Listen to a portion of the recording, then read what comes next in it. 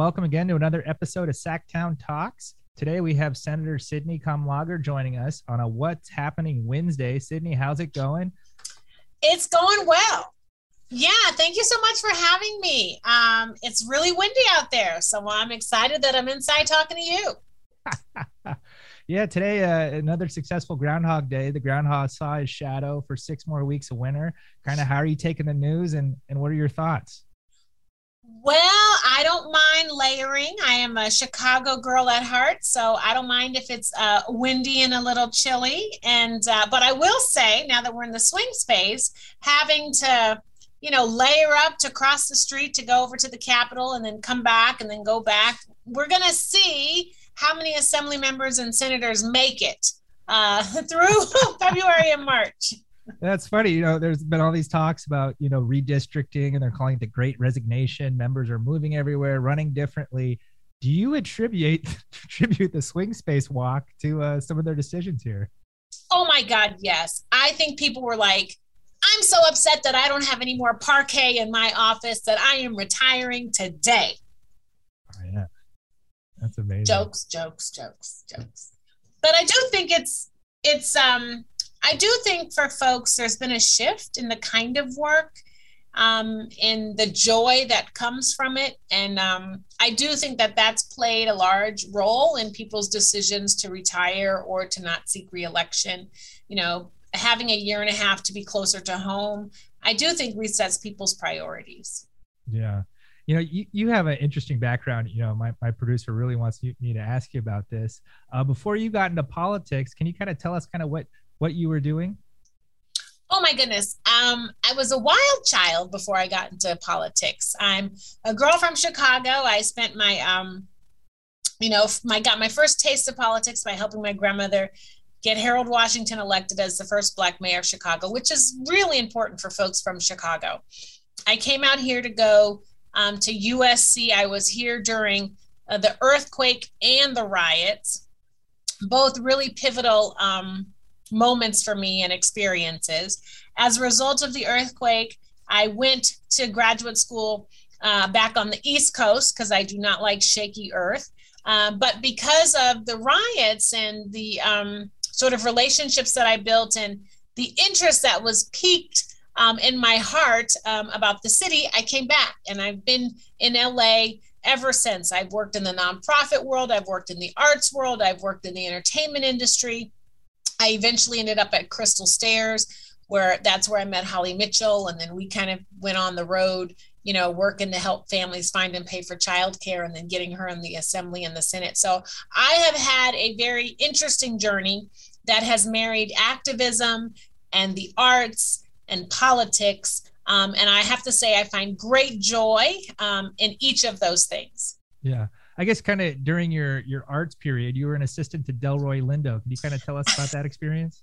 Yes. So, Delroy is, Crooklyn and Get Shorty and Ransom, and he was in the Five Bloods, and this new one with Regina King and Idris Elba it was the Western. So family friend, known him for a really long time. I was his assistant, and I ran his production company, Sia Luna Development.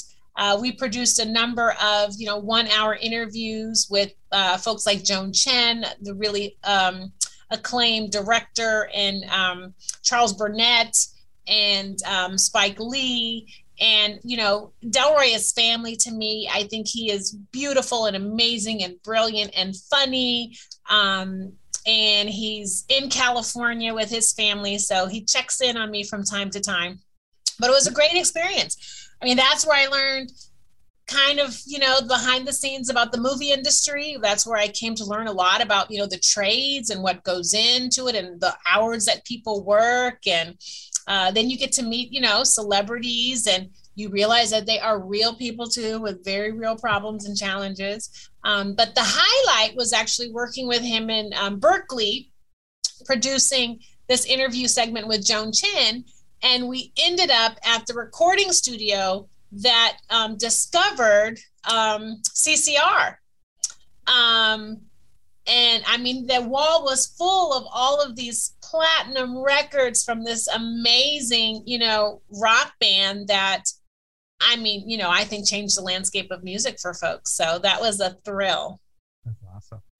Kind of, I guess, how did your like working for, and in the arts and the film kind of propel you into kind of working in the district for Holly Mitchell then? So, I think the arts are really instructive for how we communicate with people. If it's theater, if it's movies, books, TV, it's really about storytelling, right? And how you listen, how you can transcribe a story, how you can share people's perspectives that aren't like yours, and really how you become more comfortable in your own skin. And I think when you're working in politics, when you're doing advocacy, which was what I was doing with Holly at Crystal Stairs, Supervisor Holly Mitchell at Crystal Stairs, it's all about how do you make other people comfortable, when you're sharing good news and bad news, and how are you comfortable with yourself, right? And so I think it really, provided me some tools, to make that work successful for me. Because it's hard, at the time I was there, we were having to tell people that the state didn't have any money and they were cutting budgets and we couldn't renew contracts. And I mean, that's hardcore for folks that are, providing care for kids and are really dependent on these reimbursement checks from the state. At what moment did you know that you wanted to run for office at some point? I ask that question to myself every day. I'm like, is this really what you want to do? So, my mother said when I was really little that I told her that I wanted to be in politics. And so like a couple years ago, she said, do you remember when you said that as a little girl? And I said, no. And you should have told me that was crazy making not to say that. But I think after I helped Miss Mitchell get into the assembly and I served as her district director, and then in the Senate, we started working to nurture other women and women of color to run for office. And she was very supportive of young candidates and new candidates. And you do so much work sort of training and like recruiting and supporting and, critiquing that I thought, well, I'm doing so much of this, I probably could do this. But it actually kind of took Holly saying, this is what you need to do. You look around and it's about building a bench. And so tag your it, jump in. And there are all kind of statistics that say, you have to ask a woman 3 times to run before they decide. And, men wake up, they go to the bathroom and they say they're going to run for office, which is a joke. So it actually took her telling me this is something you need to do. Like, we need you in this space, tag your it, for me to say, maybe this is something I can do. And sometimes you wake up and you question, is it the right decision? Do you have what it takes? Are you really making change in a way that's important? Because I will say it's an awesome job, but it's incredibly humbling. And I guess what is so humbling about it? Can you kind of elaborate on that? Yeah. So the state is huge. I mean, they're like hundreds of agencies, right? There are thousands of employees and everyone is doing something that's supposed to help the state work better. And essentially that's supposed to provide services, for the millions of folks that live in the state. And it's a huge operation. It's not going to work 100% correctly all the time in every nook and cranny of the state. And it's also, the learning curve is quite high, right? Because we as legislators, part of our role is to create legislation that's about fixing policy, that's about making the work better, right, in the state. With all of these nooks and crannies and departments and programs and initiatives, it takes a minute to kind of figure out what those things are and what they do and how they work and what's the challenge and how, and there's also so much connective tissue.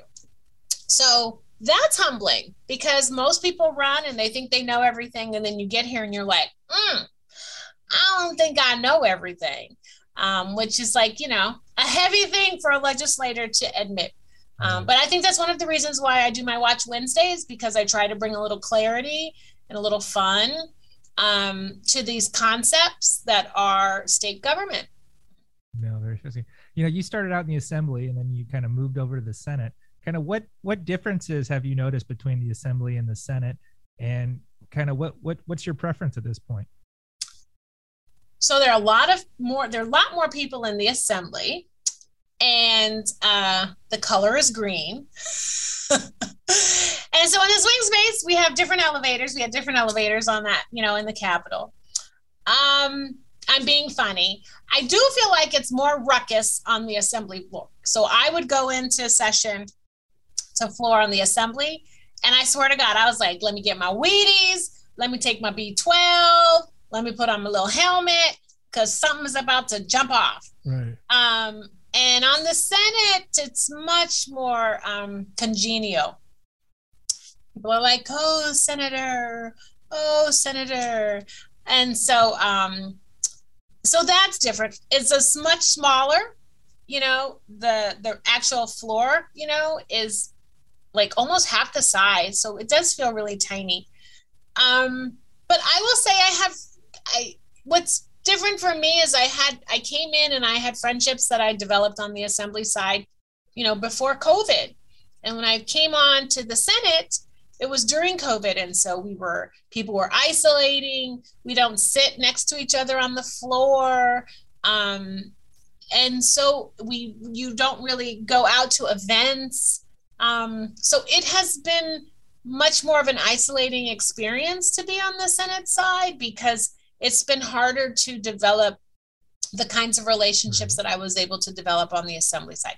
Not to say that the senators are nasty, because they're not. So senators, if you're listening, I'm not saying you're nasty. I'm just saying COVID has prevented us from, like, you know, getting to know each other. Right.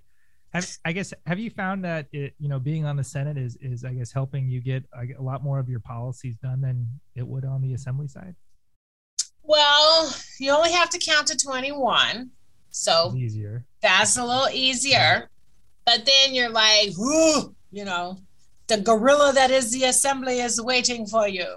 I feel like policy can be a little easier to get done on the Senate side. But I also feel like senators I shouldn't be telling any trade secrets, but I do feel like senators, it's harder to you got to really talk to folks. Senators are like, tell me about the policy. What's this really about? You know, you're new. What do you know? You know, so now at the end of the day, it's the same, man. At the end of the day, it's the same. You got to count your votes. You got to know what the bill is. You got to work with your opposition. You got to make sure your supporters are, like, you know, got their stuff together. You still got to have a well-oiled machine on either side. You know, with redistricting happen, it seems like, you know, musical chairs, everyone's moving everywhere. And you've kind of had this kind of an exciting announcement. You're going to run for Congress. Can you kind of tell us a little bit about your congressional race and kind of your thoughts behind running for Congress? Yeah, so I don't know how much I can get into. I don't want to get into trouble because I'm here talking about state stuff.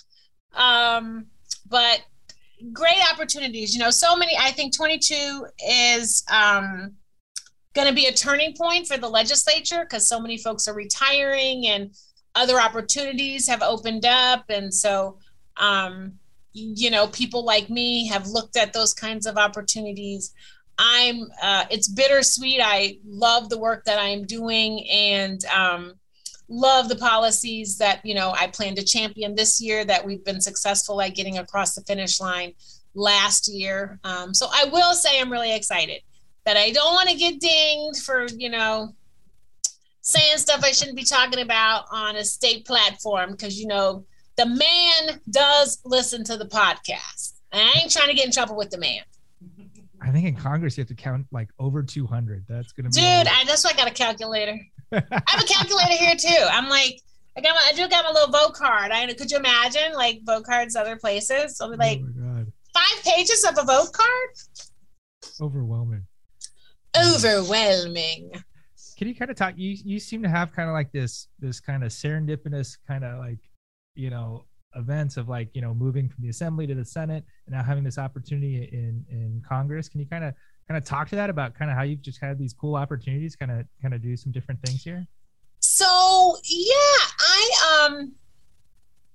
I know I have this like, I don't know. I don't want to say, don't you hate when people like start talking about themselves and they like say all these amazing things and you're like, dude, you ain't that amazing. So I don't want to say anything like that, but I will say that, I consider myself, you know, a pretty hard worker and really strong work ethic.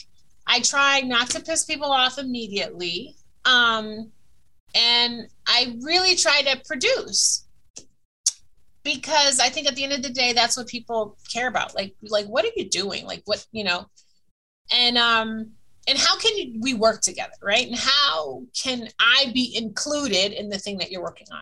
So that's sort of how my work ethic translates into, you know, my job performance.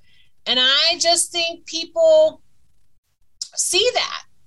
And, you know, unbeknownst to me, I think folks have taken notice and they're like, hey, we really like how she does things. So we want her to carry a bill. You know, it's okay if I leave, you know, because she can run for this. I want her to help me champion. So I think it's that. I also think it's luck, you know, right time, right place. Right.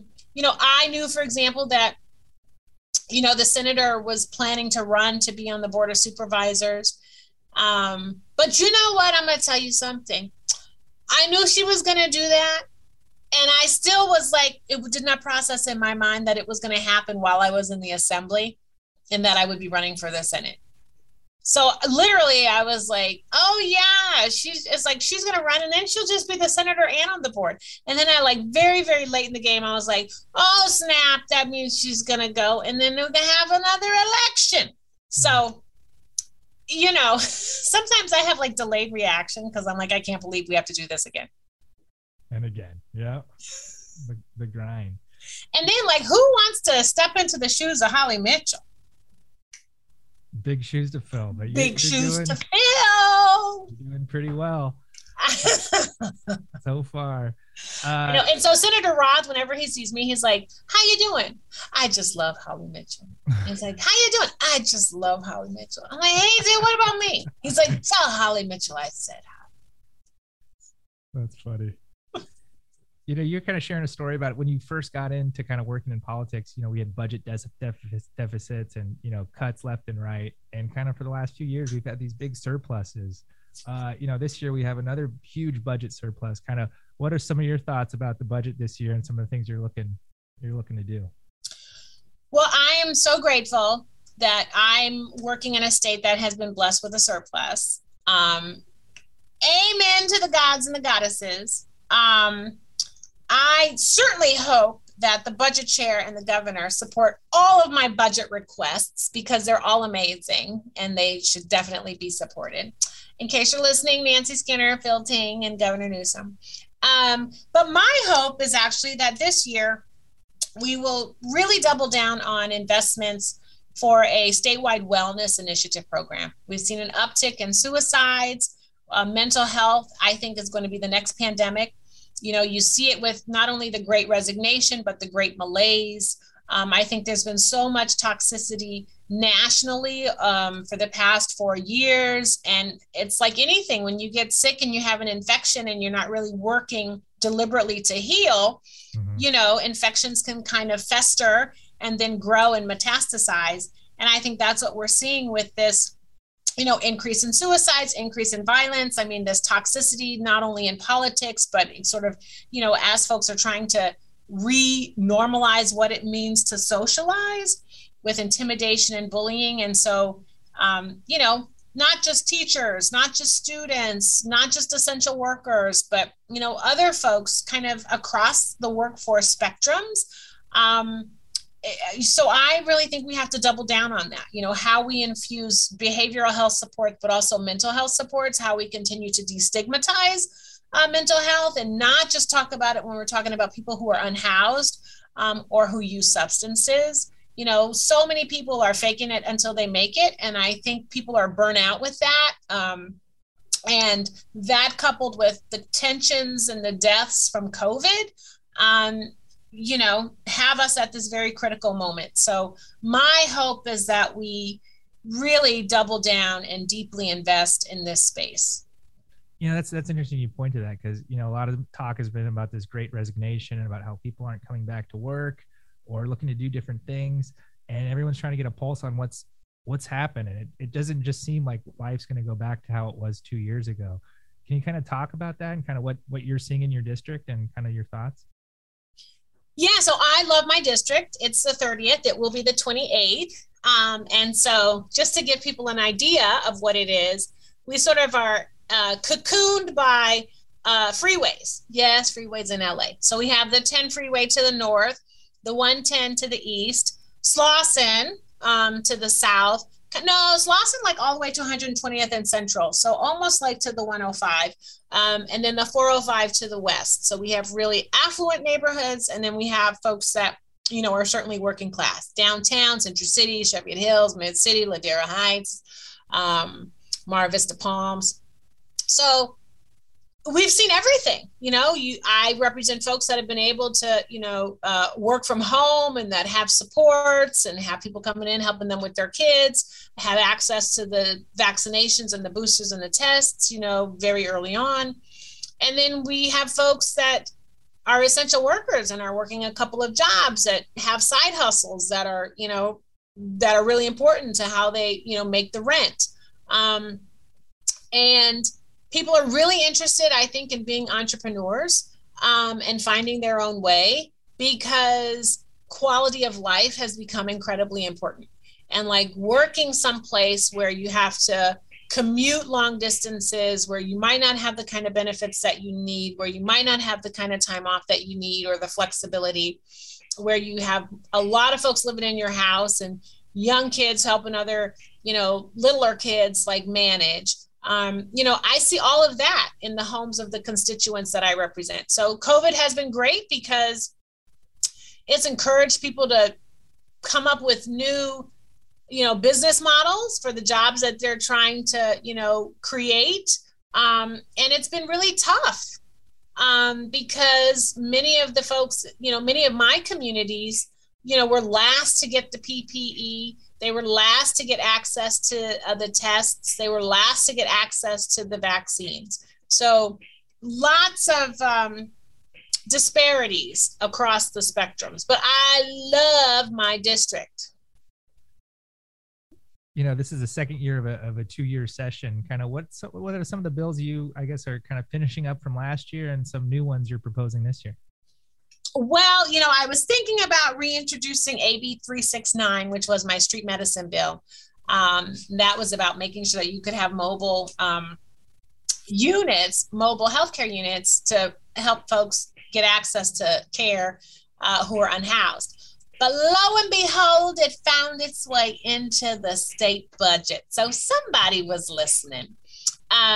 But I've got a spicy package. It's a little bit of criminal legal reform, having access to medical records and being able to access, get your identification that you need when you get out.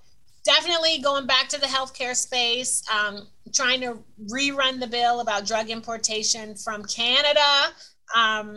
Even Florida with crazy DeSantis, is trying to do this. And, we know that the costs are really exorbitant. And so how do we get cheaper prices, right? Working on that.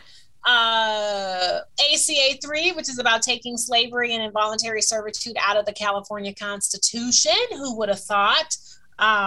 It's still in there. Shout out for Black History Month.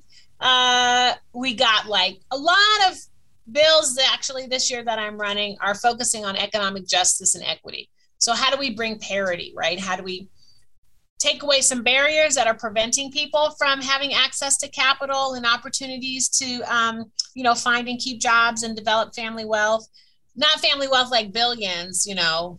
But like, so I can make my mortgage and pay for my kid to have lunch at school and, be able to wash my clothes and save some pennies and not be living paycheck to paycheck. So I'm really focused on bills that will allow that to happen. It's so cool what you do with these, what's happening Wednesdays and Yes. videos and explaining things. Kind of what's one piece of California politics or the legislature that you haven't explained yet that you would like people to understand? So I have not explained what goes on in Rules Committee. So I sit on rules and we do confirmations, for the governor. That's kind of heady because you get all these binders about information about all these people in all these departments. And that's when I'm like, Lord have mercy, this is what you do. So we haven't explained that. We do have one coming out today. I am in contract negotiations with my puppets because there was such demand for them. Now they have presented me with these rider contracts. They want the green M&Ms and they don't want to work on Thursdays. And so they're part of a puppet union. And, I am definitely pro-labor. So I'm working with the puppets to come up with some, other topics that they are willing to discuss. But what happens in rules is a biggie, right? For the Senate and the Assembly and kind of how the floor runs. People don't really know about that. Yeah, you're right. Rules is such a mystery, kind of. What happens in rules? Stays in rules. I know. Well, that's right. What happens in rules stays in rules. We should do karaoke one day in rules. I think so. I said, Pro Tem, let's do some karaoke while we're trying to confirm this person for. Get the ratings up. Yeah. It's like cable access. Ain't nobody watching our hearings. Well, awesome, Sydney. Thank you so much for taking the time and hanging out with us here. Just love the jacket and the outfit and looking forward to you getting those puppets back to work. Thank you. They are taking their break right now. And I do want to say thank you for recognizing the outfit. I'm also a supporter of Me and Me. We are a huge supporter of she's off her break. We are huge supporters of vintage clothing. So my outfit today is all from resale shops. So it's a way that we can protect the environment. You don't always have to buy new. You can buy used and you can make it work. And she agrees. Awesome. Hot damn. Hot damn. Well, thank you, Sydney. Have a great Wednesday and can't wait to see what's coming out next. Thank you so much. Good to see you. Thanks for having me. Bye.